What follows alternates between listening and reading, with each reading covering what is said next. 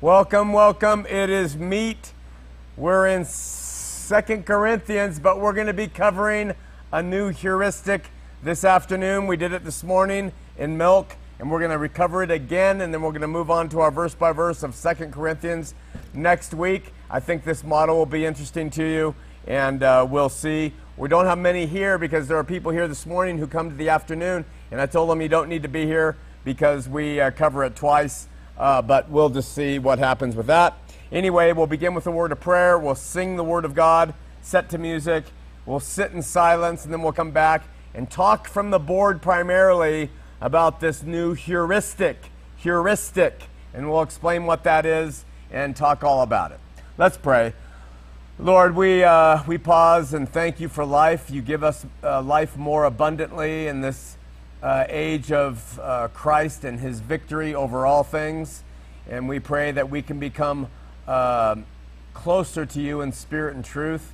We pray your spirit will be with all those who are seeking truth and can't be here with us, watching from home, watching from archives, those who have health problems, those who are struggling financially, those who are struggling with life, those who are lonely and brokenhearted, who have mental issues, all the things that come along with being human.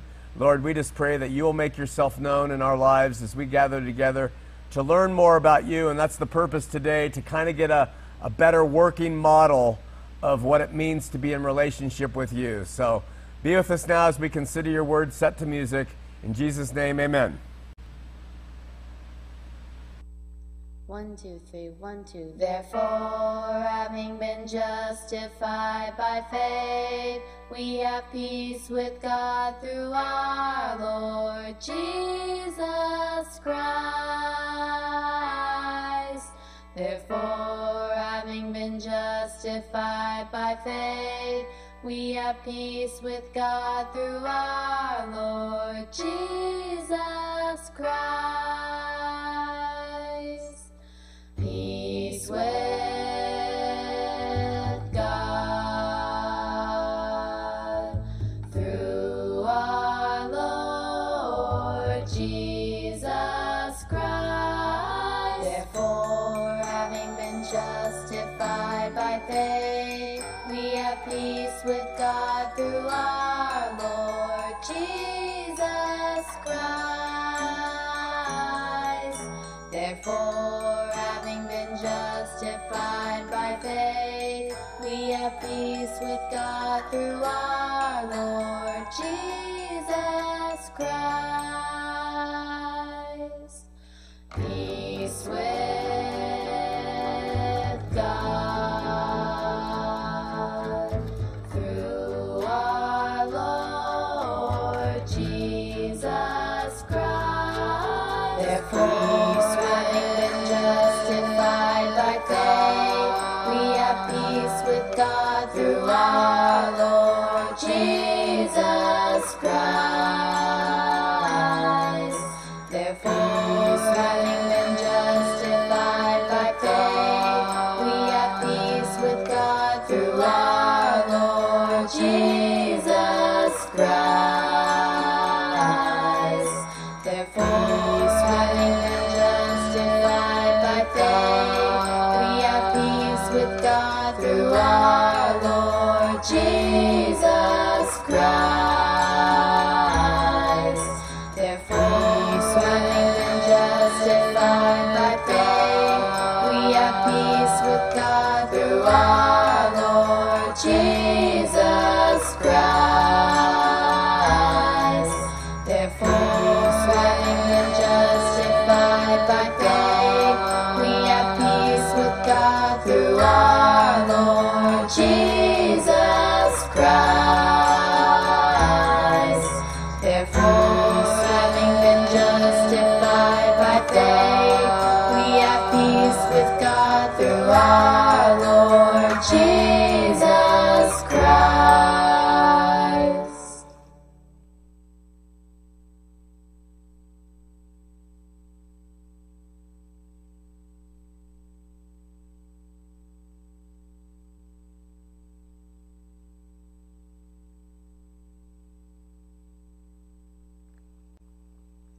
1, 2, 3, 1, 2. Therefore,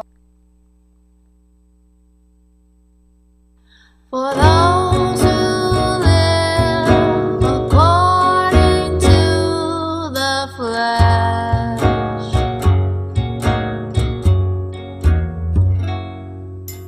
set their minds on the things of the flesh.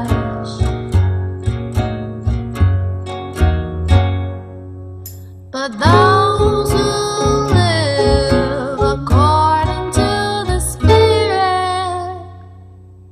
the things of the Spirit. For to be carnally minded is death, but to be spiritually minded is life and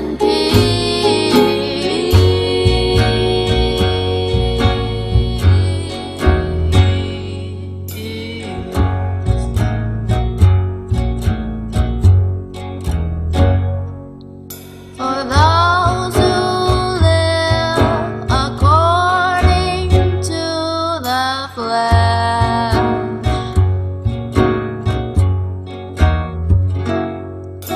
set their minds on the things of the flesh.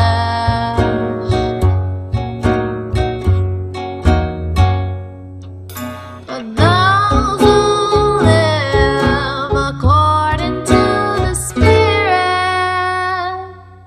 the things of the Spirit.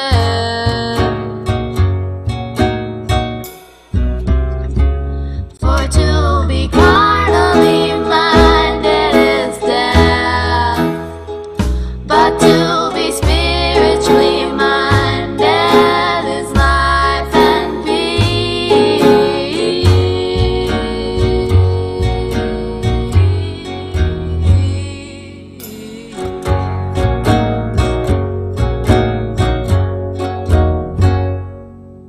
for those who live according to the flesh,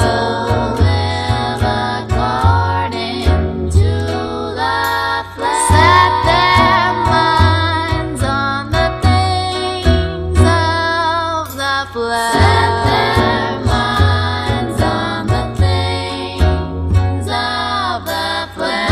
Those who live according to the Spirit,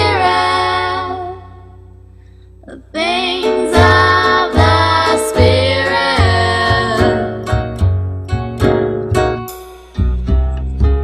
For to be carnally minded is death, but to be spiritually minded is life and peace. Okay, welcome. We are normally in 2 Corinthians going verse by verse. And as I was preparing the verse by verse, this has been the model that we've had at campus. We take a book of the Bible and we go verse by verse. And we did it through Revelation. If we hadn't have gone verse by verse through Revelation, then I never would have learned how to explain what we're going to cover today. I wouldn't have had the background to be able to do it. But now that we've done it, I've been benefited. However, I started going verse by verse a couple weeks ago in preparation for 1 Corinthians, which we're teaching in Milk. And I realized verse by verse is good, and I'm going to continue to do it, but not with the same sort of approach. Why?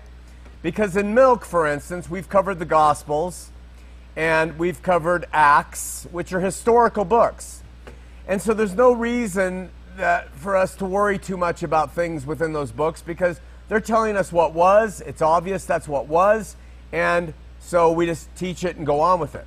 But now that we're in 1 Corinthians and Milk, we're coming across some larger bites of information where an apostle of the Lord Jesus Christ is giving recommendations. He's actually giving commandments, and intole in the Greek. And he's telling them, listen, women, keep silent in church. Does that have application to us today? Well, in some churches and certain Amish, it might. But pretty much we've done away with that. Somehow we've done away with it. We've said, you know, women can speak in church. Somewhere along the way we've said what the apostle said to the church at Corinth doesn't matter. He said, a woman, it is a shame for her not to have her head covered. So somehow we've gotten away with that. I'm looking at the heads of three beautiful women right now, and their heads are uncovered. Shame, shame, shame. How have we got to the place where the New Testament directives don't have a place for our church today? And where do we justify it? Where do we say it's not okay, it's okay, this is acceptable, this is not? And you know what the problem is? Every denomination does it. And so there's a problem with the whole picture. It's not just a problem with which thing we're choosing. Something is off with what we have historically been doing for the past couple thousand years relative to the Christian faith. Because when we read the Bible, we all are coming up with different ideas. So something's wrong with the overall model, in my estimation. Well, that came to me, and I've been working on it in my mind for a number of years, and you guys have seen elements of this. But this morning I decided, instead of doing our verse by verse, I'm going to present the model of how we can look at the faith, and from that model we can say, okay, they are following the faith this way, they are following the faith that way, they are following the faith this way, and by and through those models we can say whether something would be applicable, like women not speaking or not. Okay, so we'll talk all through that as we get going. I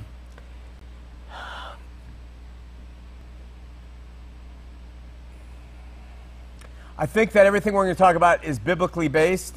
If it's not, you know, I just have to admit, something that irritates me is when people talking about things relative to the Christian faith.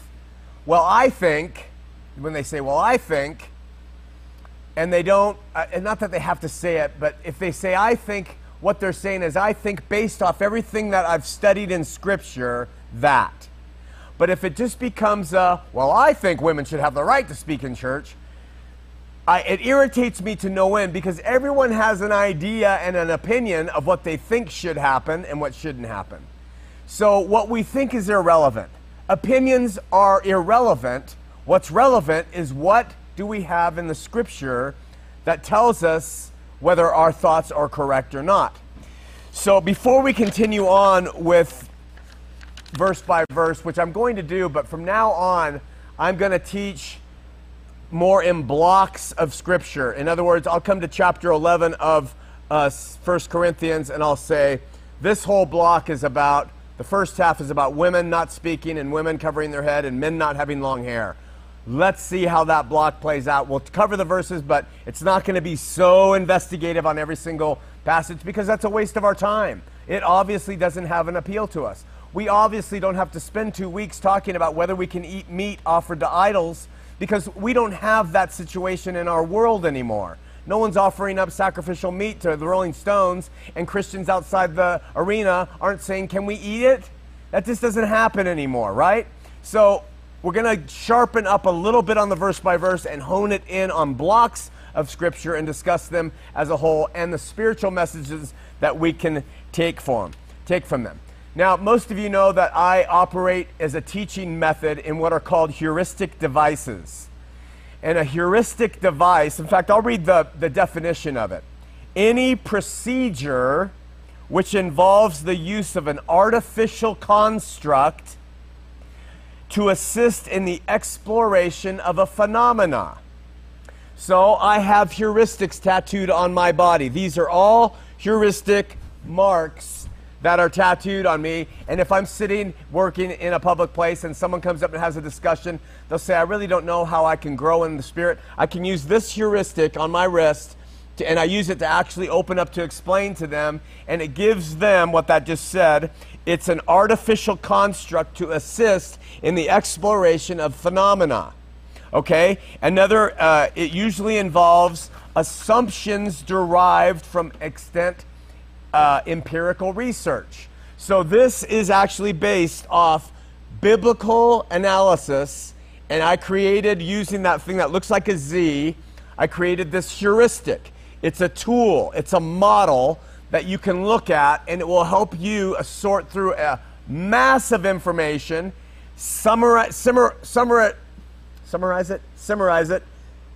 down to a workable model that, again, serves as as a preliminary analysis for analytical clarity.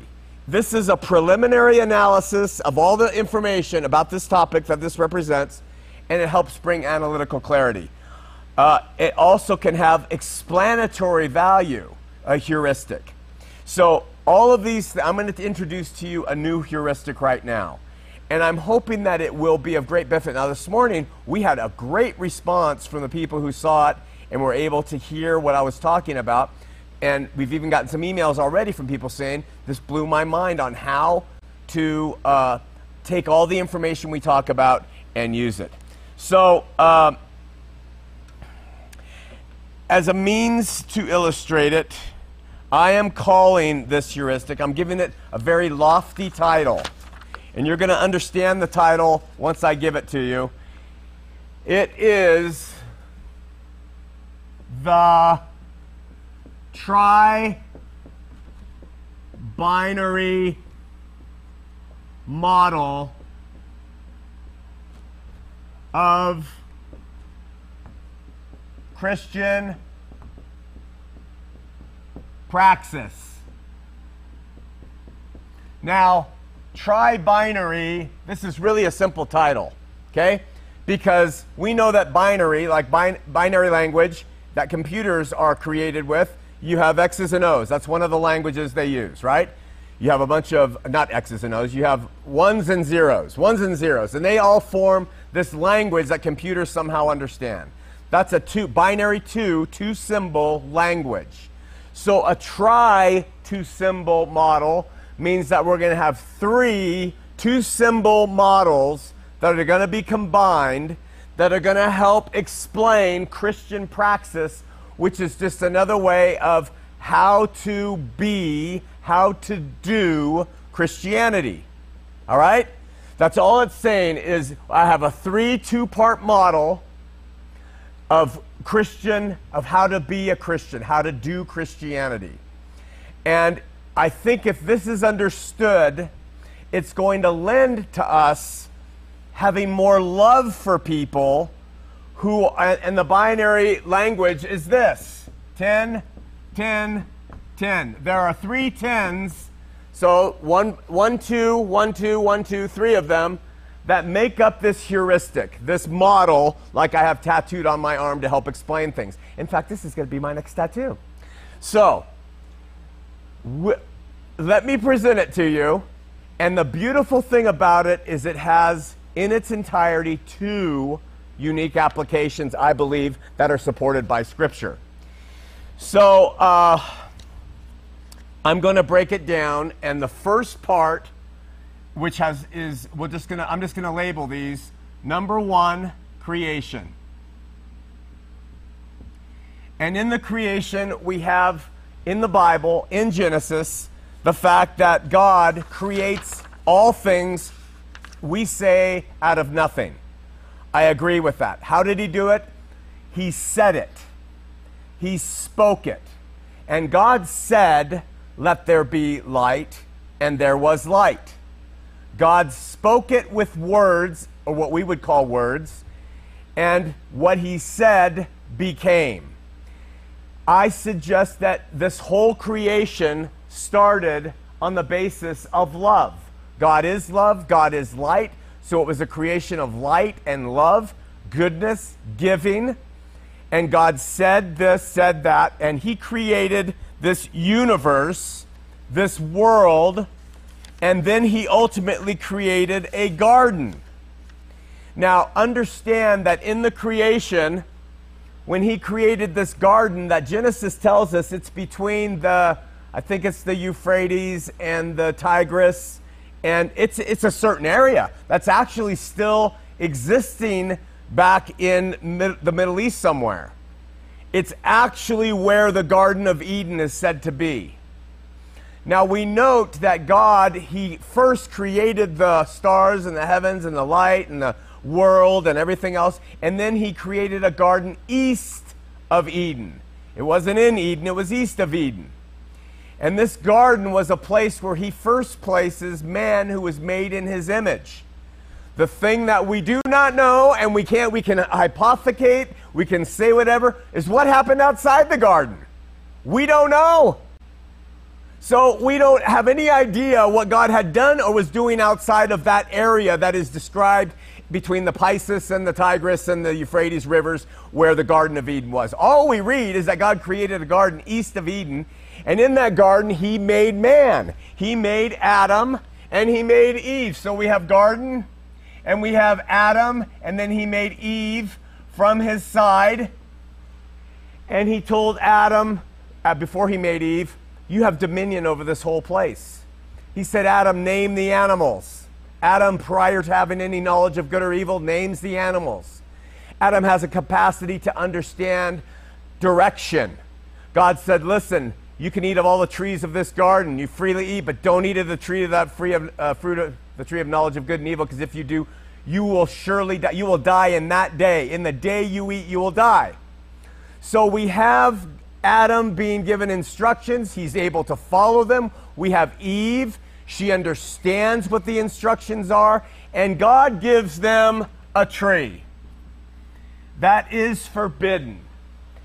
In this model, you guys, we have the basis, contrary to our Calvinistic friends, and what I think is one of the most heinous theologies on the face of the universe, is that all the way back to the Garden of Eden, God said, in all this beauty, I'm going to give you a tree. And you can't eat that tree. Don't do it. In the day you do, you're going to surely die. And he gave them the freedom and the free will to choose to go against him. That's the reason for the tree. He could have given them no opportunity to go against him, and Adam and Eve could have never sinned because everything else was lawful. And so they just go along and they just do what they're going to do, but there's nothing in opposition to tell them you can go against me if you want. So God says, I'm going to put a tree there. It's really simple. It has fruit on it. That's all I'm doing, a simple tree. Don't eat of it. In the day you do, you will surely die. I don't think there's any power in that tree. I don't think there's anything mystical or magical about it. I think God said, I'll just put one thing that looks enticing, that's going to have fruit on it. Don't eat of that tree. You got pomegranates, you got bananas, you got this, you got that. You have everything in the garden, but the one thing that God says don't, well, guess what? They want it. That's human nature.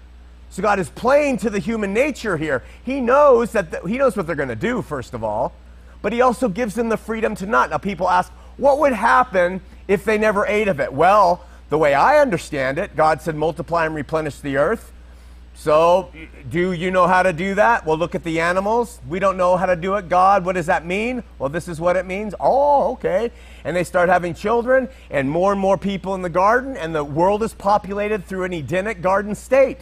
Okay? So I don't see any problem with it. But that wasn't what was going to happen, was it?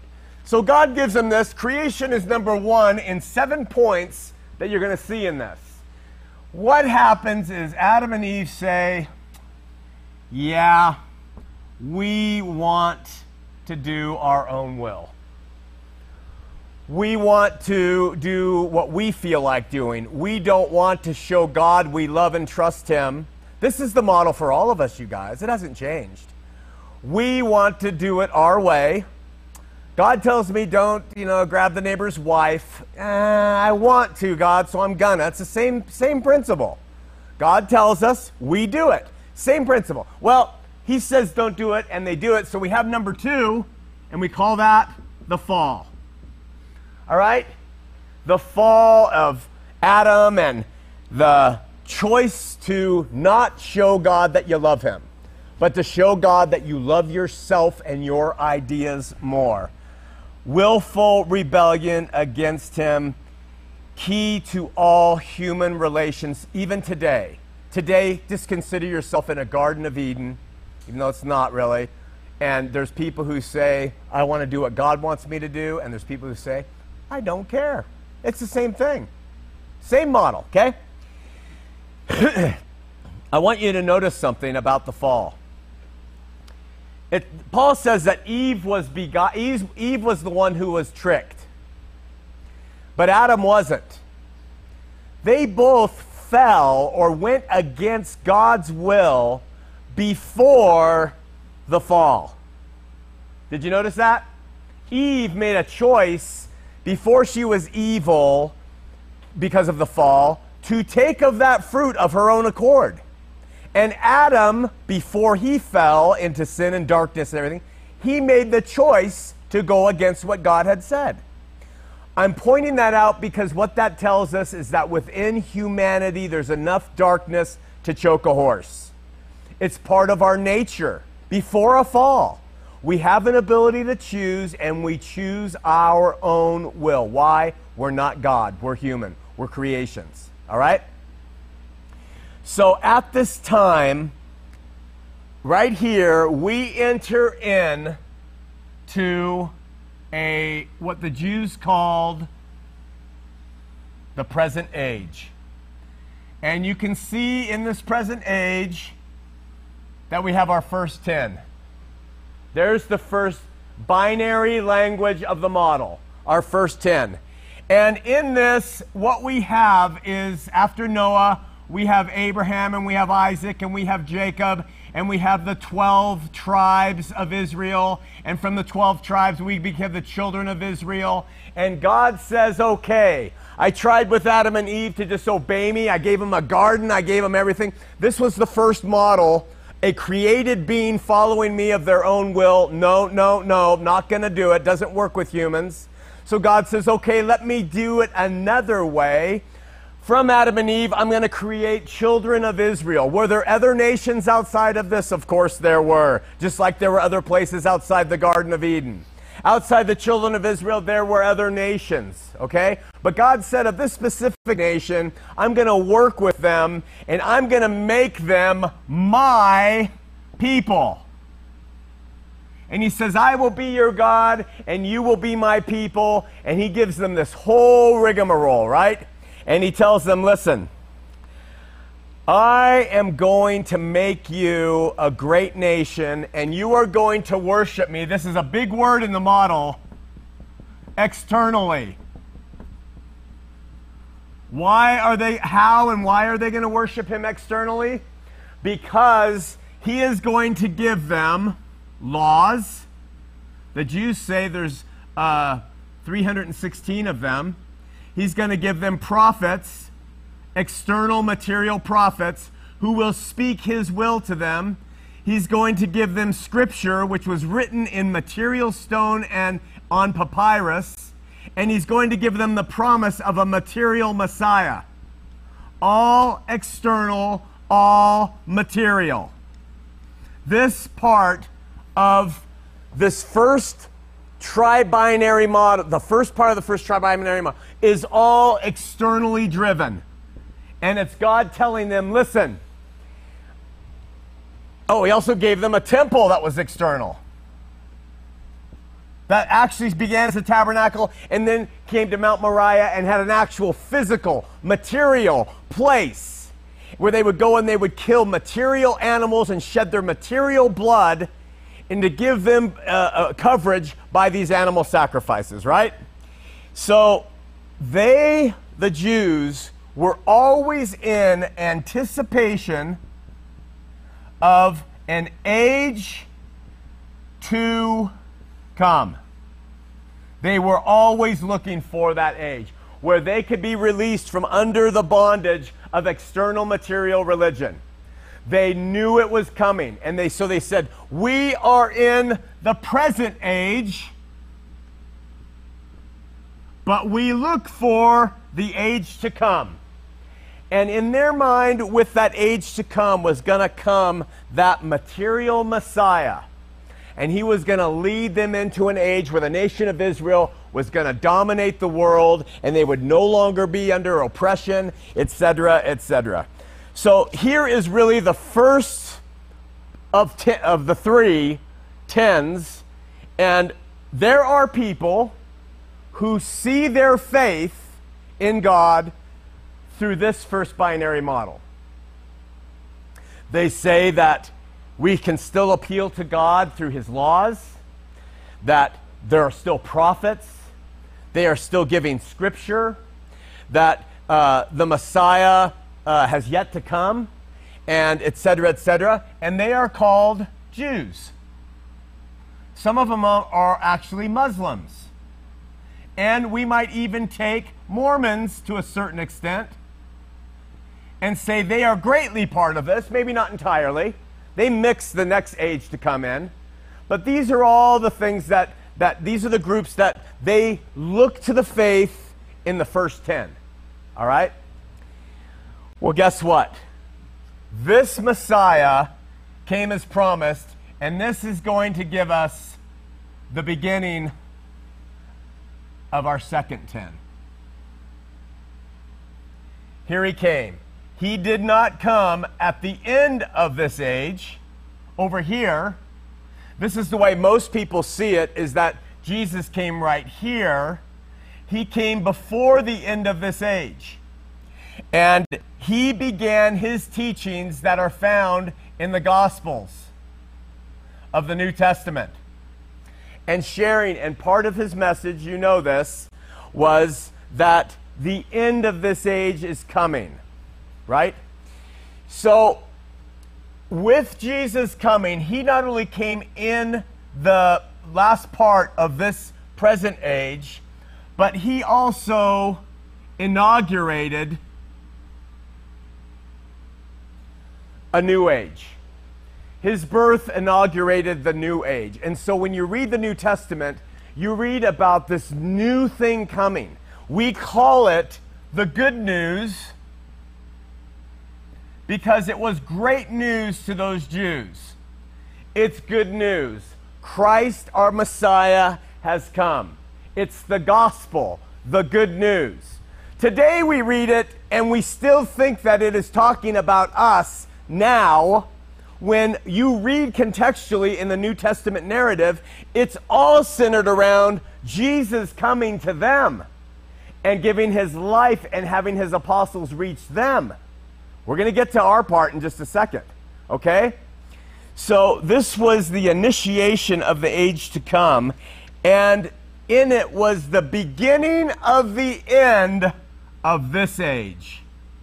It was the beginning of the end of it. And how people read Scripture and don't see this, I really don't understand. The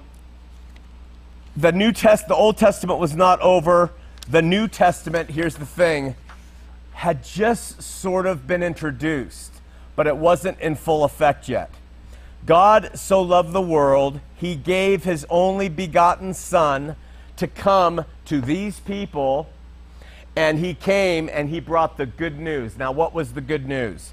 The message was, if you believe on me, you will be saved. The saved, in context, was you'll be saved from Sheol. If you believe on me, thief on the cross, today you'll be with me in paradise. To the Pharisees, how are you going to escape hell? So Sheol was still a place. Sheol, the covered place, hell. It was still a place in Jesus' day. If you believe on me, you'll escape Sheol. You'll go to Abraham's bosom. And if you believe on me, you will escape being destroyed when the end of this age comes. So look to me, believe, and live was his message. And then he said to the Jews in Matthew 22, how will you escape the damnation of Gehenna? How are you going to escape the fires of Gehenna, he says. Why? It was a literal, actual destruction headed their way. And he couldn't believe that they were so hard-hearted that they couldn't receive him. So when the New Testament, primarily through Jesus and his apostles, not necessarily Paul, but his apostles talk about, they go to different places and they say, believe and be saved. They are talking about saved from the coming promised destruction, which would culminate in the end of this age. That's the way, and that's what's being said. That was their message. That was good news. That was really good news. Those who didn't believe on the Son, who were of the house of Israel, died. They went to the prison part of Sheol, which was miserable, dark, covered place. those who believed on him and died before the end, they went to paradise, like the thief on the cross, Abraham's bosom. They were saved from that punishment. They were also, if they lived to the end, when Jesus said he was coming back for his bride, they said they were saved from the physical destruction where over 1 million Jews were slaughtered and destroyed. All right? So the interesting thing is you see this little area right in here, is that when Jesus came, he didn't come preaching elements of this age. He came fulfilling elements of this age. He came preaching something else. When John came, he baptized with water. Jesus calls him the last of the prophets and the law. And John came baptizing with water. Why? Because that's an external expression that was all part of that present age of the Jew. And Jesus was prophesied as needing baptism. He came to fulfill all things. So Jesus steps forward and John baptizes him with water. But you know what John said? He said, man, I come to baptize with water, but the one who's coming after me, I'm not worthy to even tie his shoe. He is coming and baptizing with the Holy Spirit and with fire. This is a completely invisible, different way of living. So yes, we are doing water baptisms in John's name for a while here. And yes, Jesus is allowing all that. But that was all part of this age. It's not part of the age to come. The age to come is what Jesus integrates here. And we're going to talk about that in a second. Here is the second 10. It's kind of a strange but it starts with his birth, his birth, his life, his death, his resurrection, his ascension, all Jesus, and then we have this age of the age to come merging with the former age, and right here in the middle is the New Testament church. Okay? Now,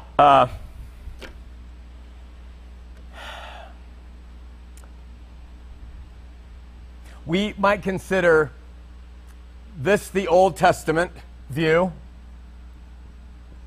and that's the first 10. We might consider this the New Testament view, and it's the second 10 of the heuristic. All right? The New Testament was not completely the former age. The New Testament was not completely, and if you don't get this, you're going to be practicing it today. In the New Testament church, you're going to be practicing something that doesn't apply. It wasn't completely old. It wasn't completely new. It was right here at the intersection of the two. And it was purposeful in order to wipe out everything here and introduce everything there. And it happened right in this narrow bit of time that was governed by Jesus and his apostles before they were killed. When they were killed, it ended it. Why? There was no more need for those guys who actually traveled with Jesus, saw his miracles, were taught by Jesus, wrote of Jesus, and called to the nation of Israel to repent and become ready for his return. It wasn't necessary at all. Now we don't need them. Still, there are people today who think that this part continues on and on. They act like the intersection point is right here, and there's no overflow between the two. They're absolutely missing the point. So this world, when the new thing Jesus introduces here clashes with the old thing, and they intersect in this period of time, which really was, folks, truly was about 40 years, which is a biblical generation. That period of time was horrendous. This is when the contents of Matthew 22 and 23 and 24, this is when the contents of Revelation are getting thrown down. This is where the tribulation was happening. This is where Nero was putting people to death as the Antichrist. This is where all the fulfillment's coming due, and it's all for a purpose, to see the end of this former age, where Paul says everything in it, this is from Paul, has to fall and crumble before this age can be fully understood. You see? So New Testament ideas that were still existing here, and all the Old Testament laws, prophets, temple, all of these external things have to go away, which is why at the end of this age right here, we have the destruction of Jerusalem. It happens right here.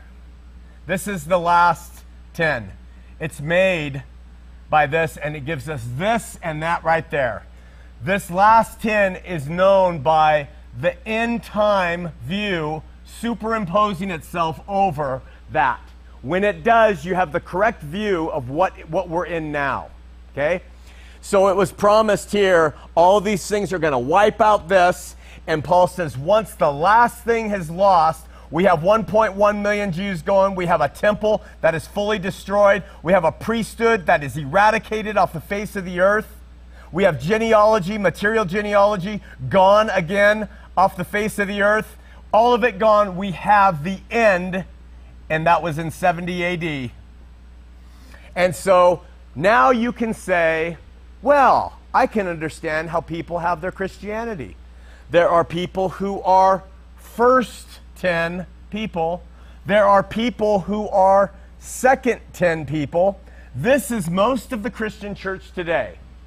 Most of the Christian church today says, I read the New Testament, I believe it, that's what it says, that's what we're in, and we're just waiting for all of it to apply. So when we study 1 Corinthians and it says women shouldn't speak at church, well, we should take that seriously. And women should cover their head, we should take that seriously. Not realizing it was purposeful and it was for that age right there. What was going to be taken from that age? Well, let me just begin with this. A reality, because this is still part of the former age, a reality of this age right here was, let me just put it right here, Sheol, hell, was a reality. That's why Jesus talked about it to his own. Satan was a reality. That's why Jesus talked about Satan. Satan came and did things. All a reality of this segment right here in that New Testament church that the apostles were over to govern through until he returned. Also part of this reality, right? And so when you read the Bible, you realize that Satan is a reality. Death, spiritual death and separation from God was a reality. All realities of those two economies. And so when you read the Bible, that's a history of those things happening. We say those were realities, so it must be a reality for us here. No, no, no. You make way too far of a jump. So death and Satan, separation from God, tribulation, end of the world, end of the age, all realities of this time. And so they're addressed in that. We read it today, and we just simply haven't been able to get ourselves to say, this doesn't make sense anymore relative to what the rest of Scripture says. We can do it when we talk about women covering their heads in church. We can do it when it comes to women speaking in church. We've already made progress in that way, and we said, well, that we can do. But when we look at certain other things, we say, no, no, no, those could not possibly be over with. They're not just cultural. They're doctrinal. Not so. And we know this because of the descriptions of this great news age that we are presently in and have been in since 70 AD. What happened was in 70 AD, the people who were alive and they weren't taken and they were part of the church outside of Jerusalem when it was destroyed, thought that we were still doing this. And they perpetuated that. Now you ask yourself, what has happened to the Christian church since that time? What has happened to it? Chuck Smith, the guy I mentored under at Calvary Chapel, who started Calvary Chapel, Chuck Smith said succinctly, church history stinks. Stinks. Why? Because from this point forward, we have tried to replicate what goes on here. And that's why it stinks, because it was never meant to be. What Jesus was doing here, and I'm going to use a word from these people, is he was culling a group of believers who were under apostolic rule to be his bride. Now you remember at the beginning, Adam and Eve, God gave Adam a bride, Eve, right? And from them they populated all the nation of Israel, right? And all the whole world apparently is as we read it, right? Well, the New Testament calls Jesus the second Adam.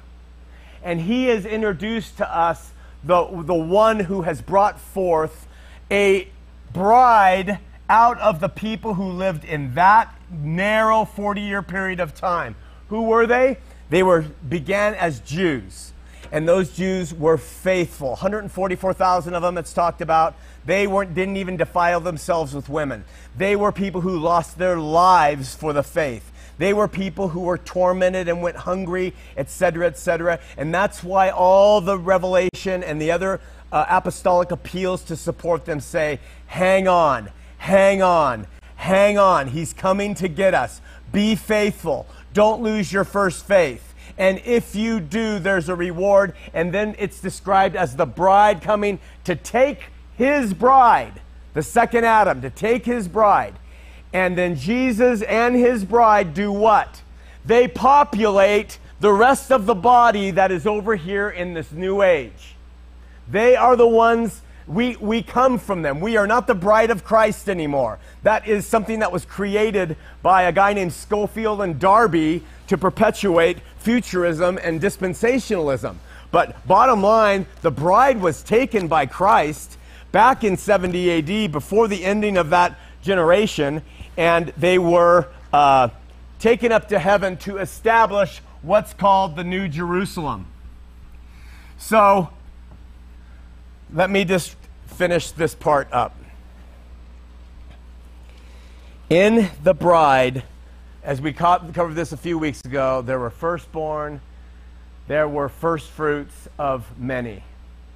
Outside the bride, there are many children. Those are the people who have come to Christ and been his since 70 AD to this very day.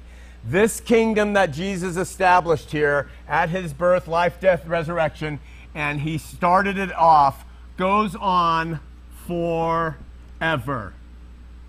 It is an eternal kingdom. And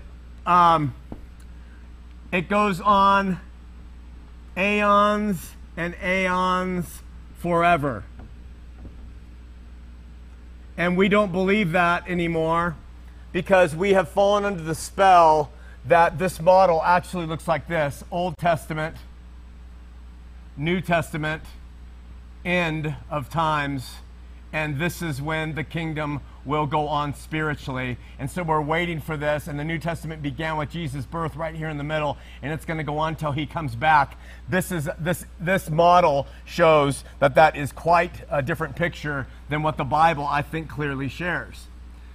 So we enter into this phase of the New Testament, and this is where, when the Bible talks about people being predestined, you know where it talks about that God has predestined some to do this? Do you know who he's talking about there? The Calvinists take those passages and they apply them to themselves out here.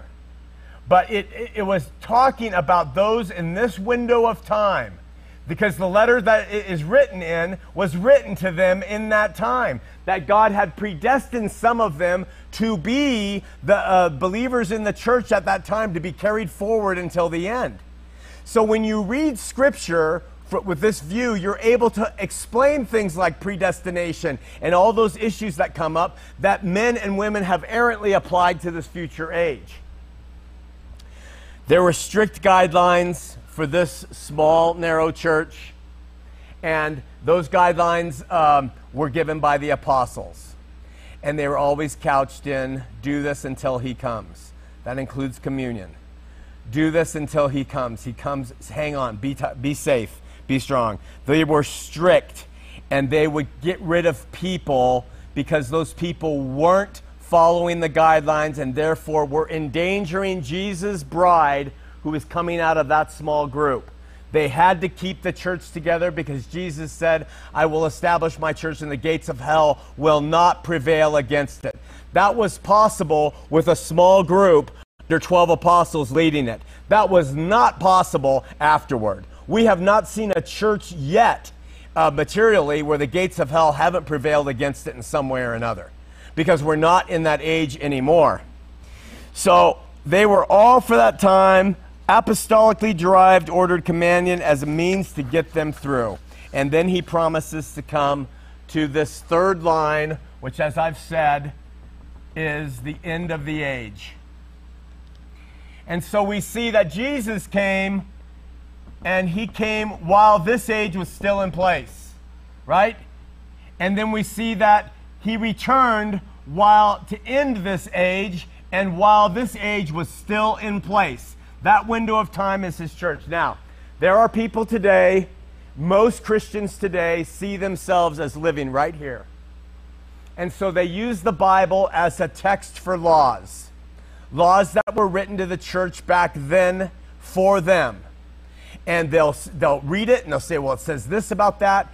And they totally ignore what the scripture says his kingdom will be like once he's returned and finished everything. They completely ignore those passages. Why? Because they think we haven't gotten there yet. But we have arrived. And the reason we know that is because these ways are not working and have not worked for 2,000 years. That's why we have denominations. That's why we have infighting. That's why we have Christians not loving as the way they should. Because the rule of thumb for this age is love. It is totally love. Why? Because we are not lawyers. If you are part of this New Testament age, if this is how, in the second 10, if you see yourself as just part of this, it's impossible for you to love. When you read Paul telling that you should be excommunicating people and you should be doing this and doing that and doing this and doing that, you have to say love comes secondary. Staying together is primary. You can't love in the presence of a multiplicity of laws. There's over 3,015 laws in the New Testament. Rules that you're supposed to follow. They were never meant for us. They were just meant for them. We read it today and we say, okay, this is how you do church. You know, and you start applying the rules. And I gave this morning. I'll do it again because it's effective. You know, let's just say here at campus, I'm sorry you guys who come here a lot, you know this, but here at campus we have absolutely no rules at all. There's no rules at the campus. You can speak when you want. You can get up and leave. You can pay money to it. You can not. You can live with your girlfriend or boyfriend or both. You can do whatever you want at campus. It's open to you, right? But there's just one thing we've decided. I'm sorry for the redundancy. It's the only thing I can think of because it applies to my life. And that is you must wear socks to campus. You have to wear socks to campus. That's the only thing we have here, but it's an important rule. So we just have to tell you, that's one rule we're going to take. You must wear socks. So next week, people show up to campus. And we're going to have, you know, all the people who want to please God through their outward affectations be wearing socks. But we're going to have a couple rebels. Rex is going to be one of them. And not going to wear socks. I wouldn't wear socks. I made the rule and I'm not wearing them. Like Jim Jones, make a rule and then break it yourself. So what's going to happen is you're going to have people who obey the rule feeling that they are really pleasing to God, and they're going to be looking at people who disobey the rule, and they're going to say, they're not being good. And you're going to have people who are disobeying the rule and saying, we're free in Christ, and they're going to be looking at those who are wearing socks and saying, stupid sheep. So you automatically have this. 2 weeks from now, we're going to have people who are going to start to fix their socks up. Women love to adorn themselves, little trinkets and golds and jewels sewn into the socks, Armani socks, Kmart socks, division on socks. You have people wearing black socks only, people wearing white socks. In 100 years, you're going to have a division of sock wearers in campus alone based off one stupid single rule. This is why Paul was so strong on how we don't look to those things anymore. Now, and when he broke some of his own rules, it was because it's in this context that he broke them. Because he's an apostle to keep that church together till Christ came and took it. But when we read it, we call ourselves biblical Christians, and we read what's written here for the New Testament, and then we combine what's written here in the Old, we become the biggest law keepers. There's 3,015 commandments here. There's 316 commandments according to an Orthodox Jew. Here, you cannot have the presence of law and love. You can't do it. Law makes you a sinner. It will make you feel righteous or it will make you feel unrighteous, but either way, you will be a sinner in the face of law. And so what God gave us was an age of total, consummate grace. Complete. Separate from all of that stuff that we read in written words. I am not against the Bible. I've developed the model from knowing the Bible. I love it.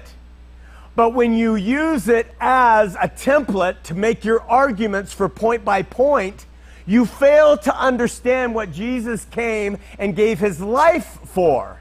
That he saved the cosmos, world, saved the world. That is, as Dave put it, the great news. It was good news that Jesus came to his own and he saved them from hell and he saved them from imminent destruction that was headed their way. It's great news thereafter when that was completed here with his second coming. It's great news hereafter because no more, Scripture says, does a man need to teach his neighbor, know the Lord, for all will know him. You don't need to come to campus to learn to know the Lord. You can know him on your own. You know him by reading your Scripture. You can read him by not. You can read him by prayer. You can know him. The Spirit's moving in your life. The good news is I have come and saved you Jews from as your Messiah. The great news is I have saved the world. So you're on the bus and you have a lesbian, transvestite, child molester, felon sitting next to you. You can easily say to them, did you know Jesus saved you from Sheol? It's been tossed. Did you know Jesus saved you from Satan? Satan's been overcome. Did you know that you've been saved by Jesus? Oh yeah, I've heard all that religious stuff. I know if I do repent. No. You don't. You're listening to it from this perspective. No, you misunderstand. The great news is you have been reconciled to the heavenly place. If you want to be in relationship with God, you can. That's up to you. If you don't have to. Because when we read in Revelation 21, it simply says there are two destinations. There's two destinations now in this age of grace. One is in the New Jerusalem, which is heavenly, and that's where people who believe are with God in Christ, and Christ is the light of that place. That's the one place. And then outside of it is the other place. And there's holes in the walls of the great Jerusalem that are open day and night, and people outside of it can come in. I mean, there's no more. The punishment's been paid 2,000 years ago for you, and the judgment's been heaped upon them 1,940 years ago for you. So that's all done. The great news is you are saved. So what do you have to kick against? Jesus loved the world so much. He loved you. You're his. How am I his the way I am? Well, he saved you in your sin. He saved you while you were yet a sinner. Well, but and you say, well, how about this passage? How about that? Oh, well, we're talking about context here. But let's just talk about the great news and what has happened. Because over here, Paul has about 14 scriptures, and so does Peter, and so does James and John, that describe this age. Hebrews does it really well. We've spent a lot of time in that in Revelation. And in that age, God says, I will write my laws upon their minds and upon their hearts. That's what he says. He doesn't say, I'll write my laws in a book. He says, I'll write my laws on their minds and in their heart. And I will be their God, and they'll be my people. That's what he says. He says that in the former times, before this comes into play, he says, I'm going to shake everything on heaven and earth one more time. So much that nothing that can be shaken can remain. Why? So the only thing that can remain cannot be shaken, and those are spiritual things, known by the Spirit that live in heavenly places. Nothing to do with this external material religion anymore. We don't teach it. You know why? Because as churches, we want to take the manual and use it in these ways because it keeps people in the pews. And it keeps people feeling like there's things they must do in order to be loving to God. And I'm not making this gospel truth. I'm just appealing to it just because I've been exposed to it recently. But I talked to a couple people, and they're talking about these after near-death experiences, real legitimate ones, doctor verified. And these people are saying, I died, I'm not religious, and I went to this glorious place, and I saw a city, and something in me said, you've got to get to that city. You've got to get to that, and there are people all around me. Revelation just says there's two places. There's that city, the New Jerusalem, with gates in it that are open day and night. And outside of it are the liars, the reprobates, those people who love abomination. They're living outside of it. The light is within the city, and might get darker as you get outside further and further from the city. I don't know. But it doesn't say anything about punishment there. Hell's been cast in. Doesn't say anything about Satan there. He's over with. Doesn't say anything about death reigning. Death has been overcome.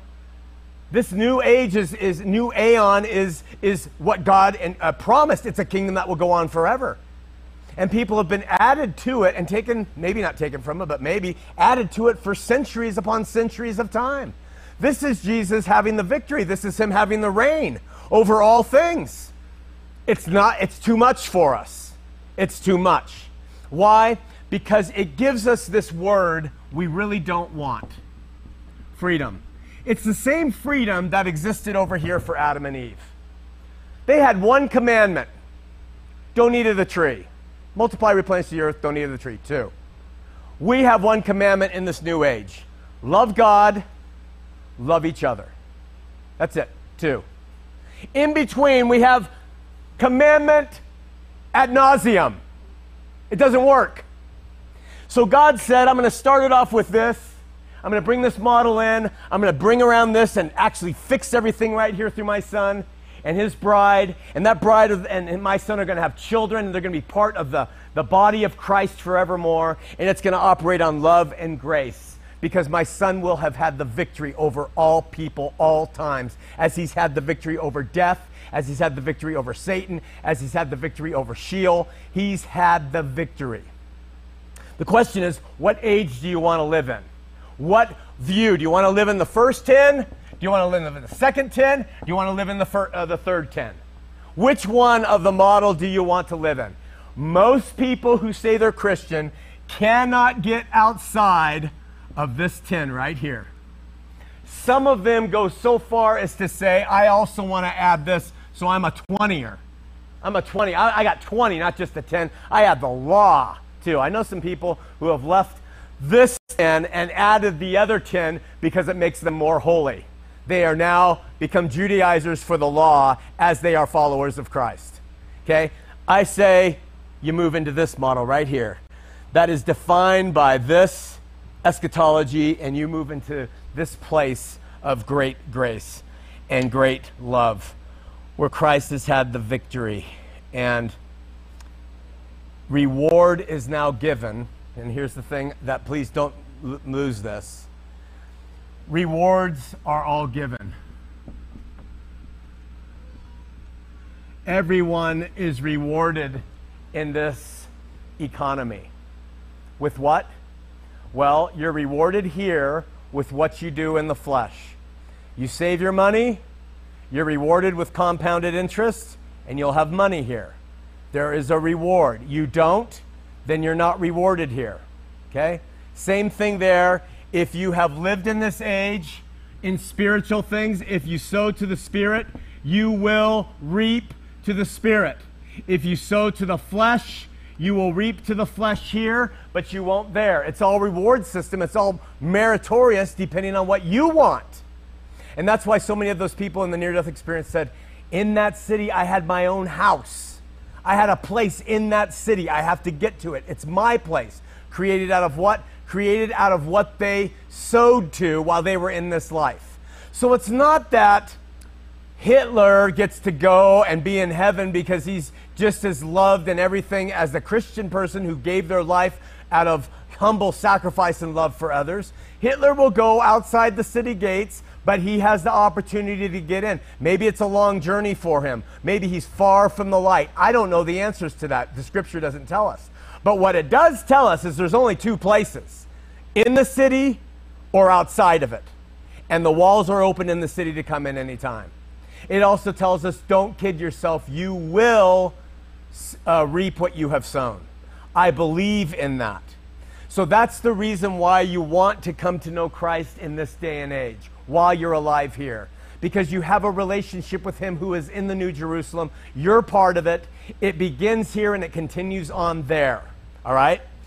So, first 10 is Old Testament. Second 10 is either just new or new and old. And the third 10 is the new aeon established by Christ through his birth, life, death, and resurrection. Now, before we wrap it up, I just want to share one thing with you. One more thing with you. Wendy, you're not doing your job. Oh, I must do everything here. Do I have to run the TriCaster? I have to push the buttons.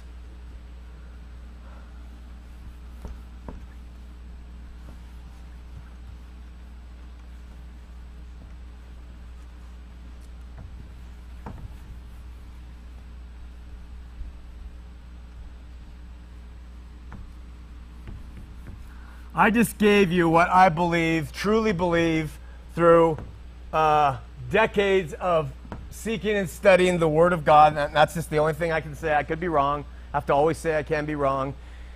Is that what we have here, what I just shared with you, begins 1 with creation,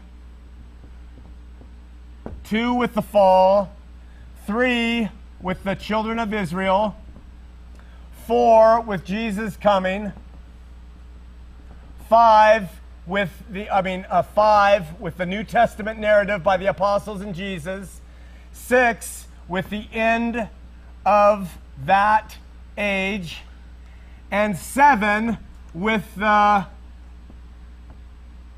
new aeon. Okay, I hate to say new age because it's loaded with sin. That is the biblical model that I suggest to you. The beautiful thing about this, to me, is that all these same things, 2, 3, 4, 5, 6, and 7, exist for us individually. And what I mean by that is I think God has given us a template through the biblical model, and that template is applied to us as individuals. And let me quickly just explain it. We are all born as creatures. We too come into this world prior to knowing our sinfulness. We enter into the world as creatures, products of our mom and dad. And all of us, at some point in our existence, experience our own fall. Now, it might be when we are 1 and we are just rebellious and angry and spitting and crying over everything. We might have been good little kids, and it might be we're never selfish, but suddenly we become it. It might be when, you're 8 and you decide to steal something for the first time. You may have been born a rat, or you may become a rat, but in the end, we all experience, as creations, our own fall. What happens is, typically, in society and by our parents, is that number 3, which represents the children of Israel, God creating a nation with laws and rituals and temples and all these other things, Scripture, is that for us, 3 is represented by our parents putting us in Boy Scouts. I call it the institutional approach.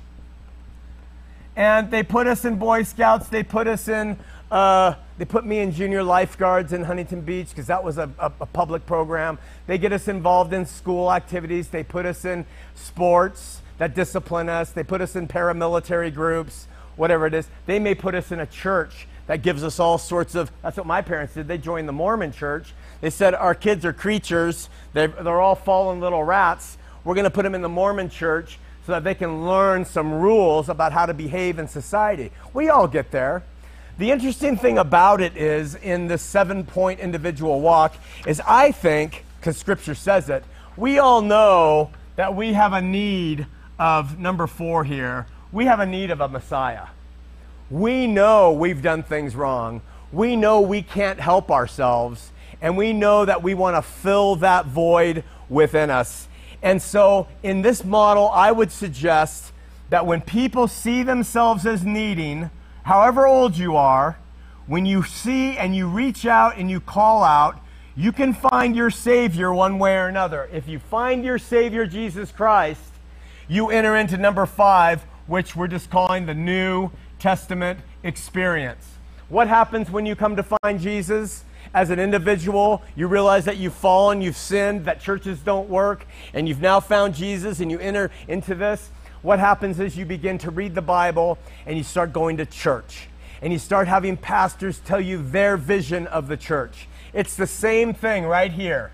It's this narrow little spot that almost all Christians have to enter.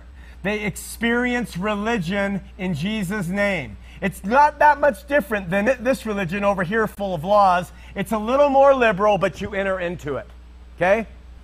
I would suggest, in this model applied, that everybody push toward the place where Jesus returns in their life. And he comes and he takes them up to the New Jerusalem.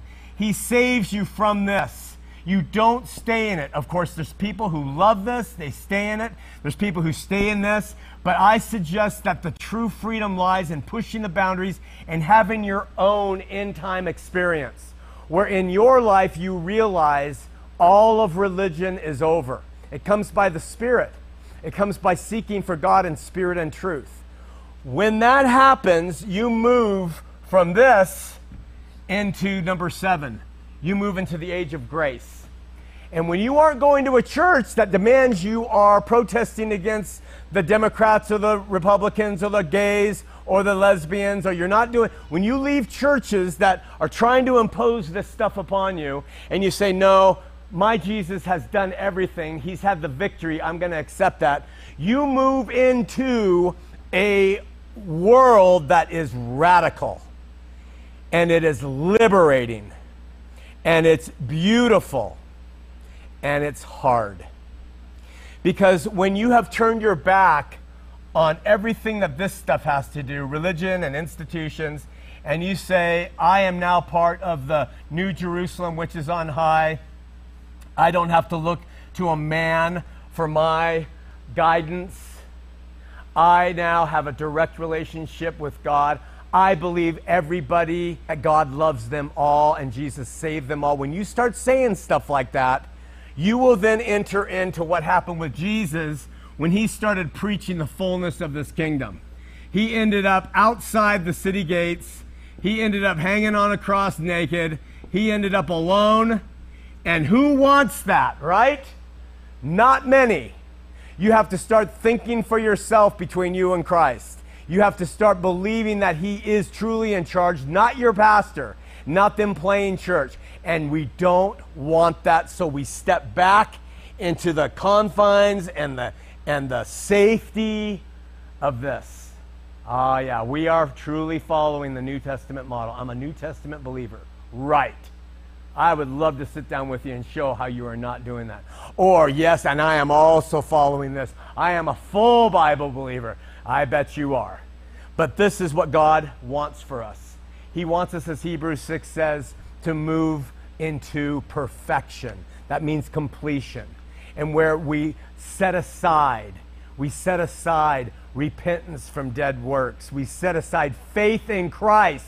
That's a quote from Hebrews. We set aside all of that with the foregone conclusion that it has been done. I'm going to end right now by telling you, you want the radical living by faith, which is the only way we can please God?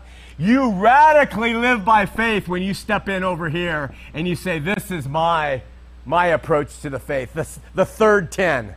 This is it. You are stepping less faith here. You're kind of a mix between faith and law when you step here. And then here you just total law, thinking that this is the way to do it. And that's not the answer, but if you want to do it, That's your choice, right? If you really want to know how to love, you really want to love as God is love, you enter in His kingdom here and you love unconditionally. You don't need these guys to tell you how to love and when to love and where to love. You love as God loves. You don't let this define you anymore in your faith. So we have, simply put, the 10-10-10 model. And that's not the paradigm. That is the heuristic. It's going to be my next tattoo. And I think it tells us how to look at the faith. Now, when you, as a Christian who is living over here on the far side, see people stuck here, you're going to love them. You're not going to fight them and criticize them. And when you see people stuck here, you're going to love them. They will fight and criticize you. You love them back. That's part of being in this age of grace, being filled with this Christian love, being emancipated from other people and their religious ideas. Questions, comments, insights?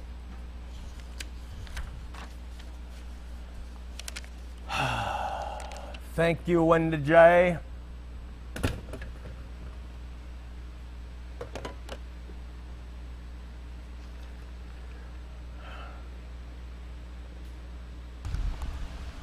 What's up, Sean?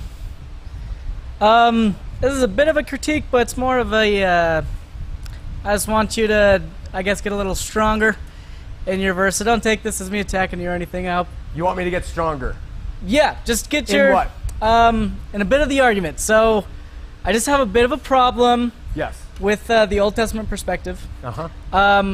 The Jews never really read the Bible the way you read it up until Second Temple. Yeah. They start saying, oh, we were the nation that was supposed to conquer the world, and they've been in exile for like 300 years. And so they start looking back, and they finally say, well, maybe there's a bigger problem here. And they start looking at Adam. They finally start, I think, getting it. And this is sort of the where Paul, I think, is his literature's coming, especially when he's reading from Brother Akiba and Gamaliel, people like that. Yeah. So when you talk about, oh, well, the age to come was supposed to free us of the material, and I read places No. I never said the Jews thought the age to come would free them of the material. Oh, They okay. expected Jesus to be a material Messiah. Okay. They never, I Right. just said it was an age to But come. their freedom was freedom from the material, right? That's how you... No, their No? freedom was bondage to other nations. Their freedom was in a freedom from any type of... No, you mistake me. I would Okay. never say that because I know that's not the case. Okay. They expected a material Messiah to reign on a material throne for them materially forever. Okay.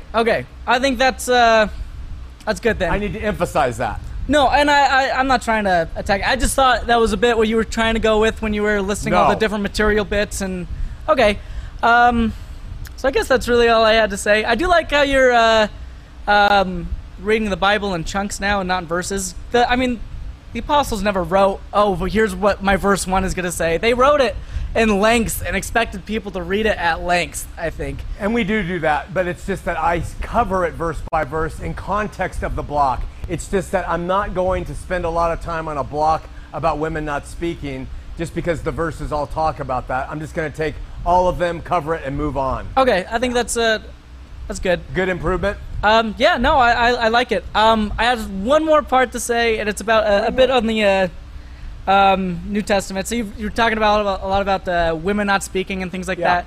We also talk about the age to come was really when the apostles died. There's no one to carry that on. Right. But Paul lists other apostles other than the 12.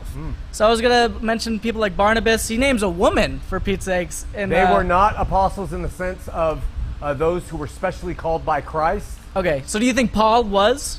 Well, absolutely, because he was called on the road to Damascus, Right. And he was trained by Christ of all things he needed to know, just like the others were before him. But the woman and Barnabas and Apollo and anyone else who has a name associated with apostle just means they were someone sent, because that's all the word means. Okay. They were sent. But an actual literal apostle, they died off, the actual witnesses of Christ's death, resurrection, etc. Yeah. Okay. I think that's a little bit more. I think I got the bigger picture now. So Yeah. thank you. No. I love your comments. I don't consider you attacking. We We can't never do.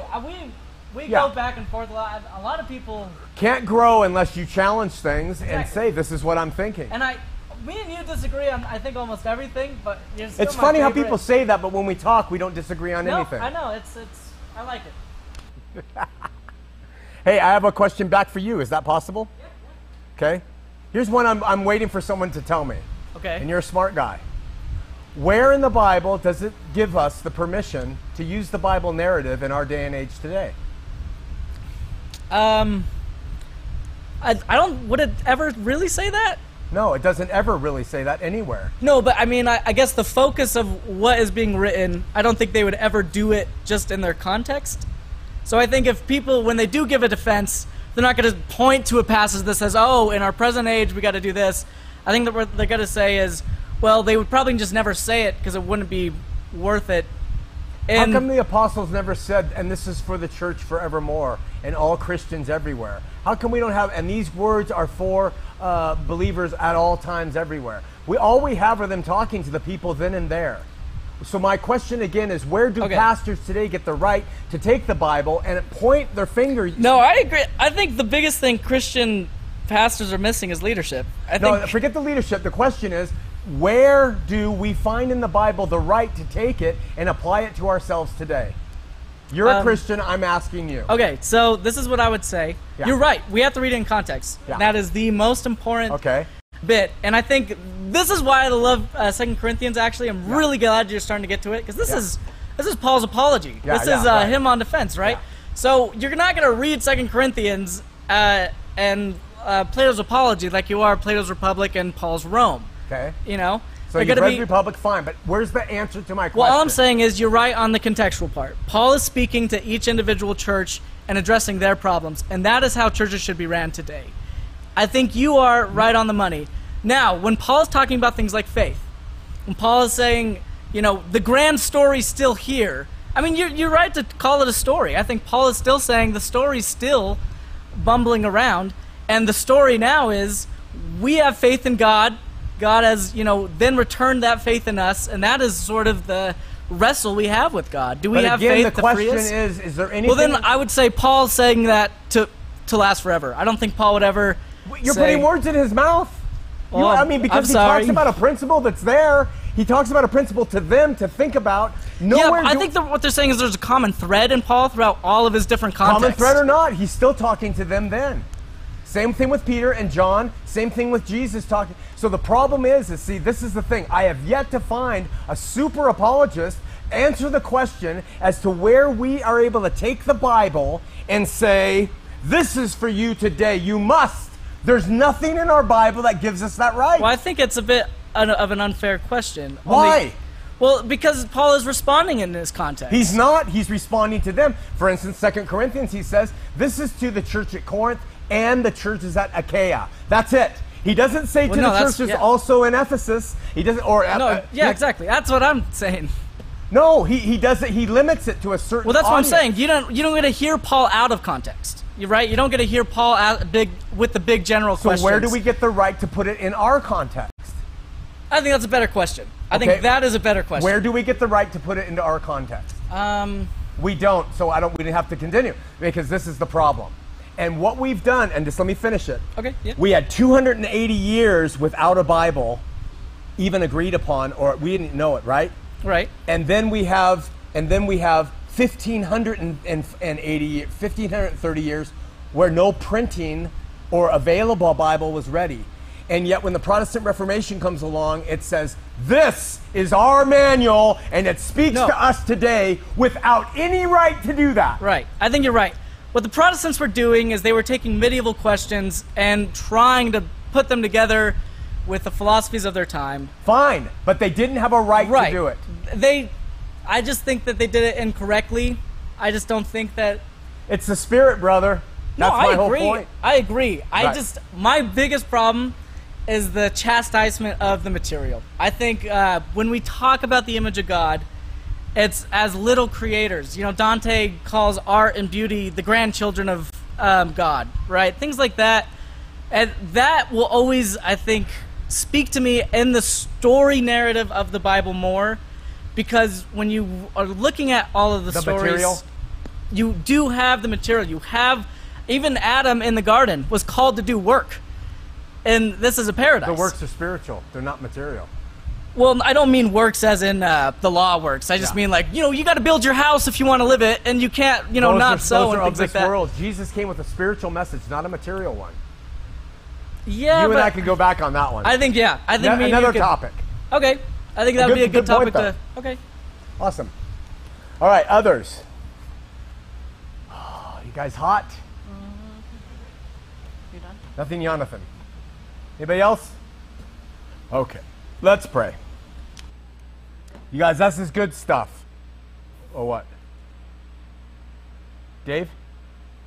Dave has a comment. Wendy? Do I have to be Vanna White too? This is just nitpicking. Yes. But on the beginning, you had from the 4 to 6, 40 year. Yeah. It's actually 70 year. 70. Yeah, 30 of Christ's life, 40. Very good. Okay, just to clarify, so that people can understand that. 70-year period here. 70-year. Thank you. Okay. That tells me you were listening. All right, really good. And you guys at home, when you hear this kind of talk and you think it might be nitpicking, it's not, or a discussion back and forth, that's how you learn. And we need this in our churches today, because we have got so many frickin' kids who are just up to here with going to church and hearing their pastor tell them, nah, and leave and have the world tell them, how could God do that? And they don't get it. This is good dialogue. We need more of it. Let's pray. Lord, we seek you, we love you, and we're grateful for your word. It is a gift. We just don't want to be lawyers. We want it to lead us to love. And we pray that we will understand the purpose of material life. It's not that we do have to earn our keep, and we do have to pay our bills and labor and things like that. That's not the point. We just pray that we will live by the Spirit, and we will feed our spirit, not the flesh. And we will not set our kingdom on material things, but on heavenly things where moth doesn't corrupt and destroy. We pray that we will do what Jesus said relative to where we place our treasures. And that's the focus, is the spiritual future existence in the New Jerusalem, while being in this flesh, which is the torment, which is the difficulty, and admittedly so. Lord, we pray for those who are on our list. We pray for those who are brokenhearted, those who are lonely. We pray especially for Barbara, who lost her husband, Scotty, our friend, who came every Sunday to drop Barbara off and would come in and talk with us. And suddenly, and we just pray her heart will be comforted and she'll be lifted up and strengthened in the loss of Scotty, who she's been with us so many years. We pray for Thane's family, who was taken, Lord, now we learn by homicide. So we pray that you'll bless Thane's daughter and you'll bless Teresa and anybody involved in that. We miss Thane and just pray you'll help them. We pray for Diana, whose body is breaking down from arthritis and bad joints and everything else. You'll be with her. And then Liz and Lisa and anybody else whose names aren't mentioned. You pray. You told us to pray. The apostles pray, so we pray. And we just seek your comforting hand. Make yourself known in their lives. Help those who are struggling with other things in this life. Bless those who are having crisis of faith, who don't believe in you anymore, who have discarded Jesus completely because of bad experience with religion. Use us in this room and those within the sound of my voice to be to go out and reach these people who have been burned. We pray for safety and love upon all of our loved ones and continued care. In Jesus' name, amen.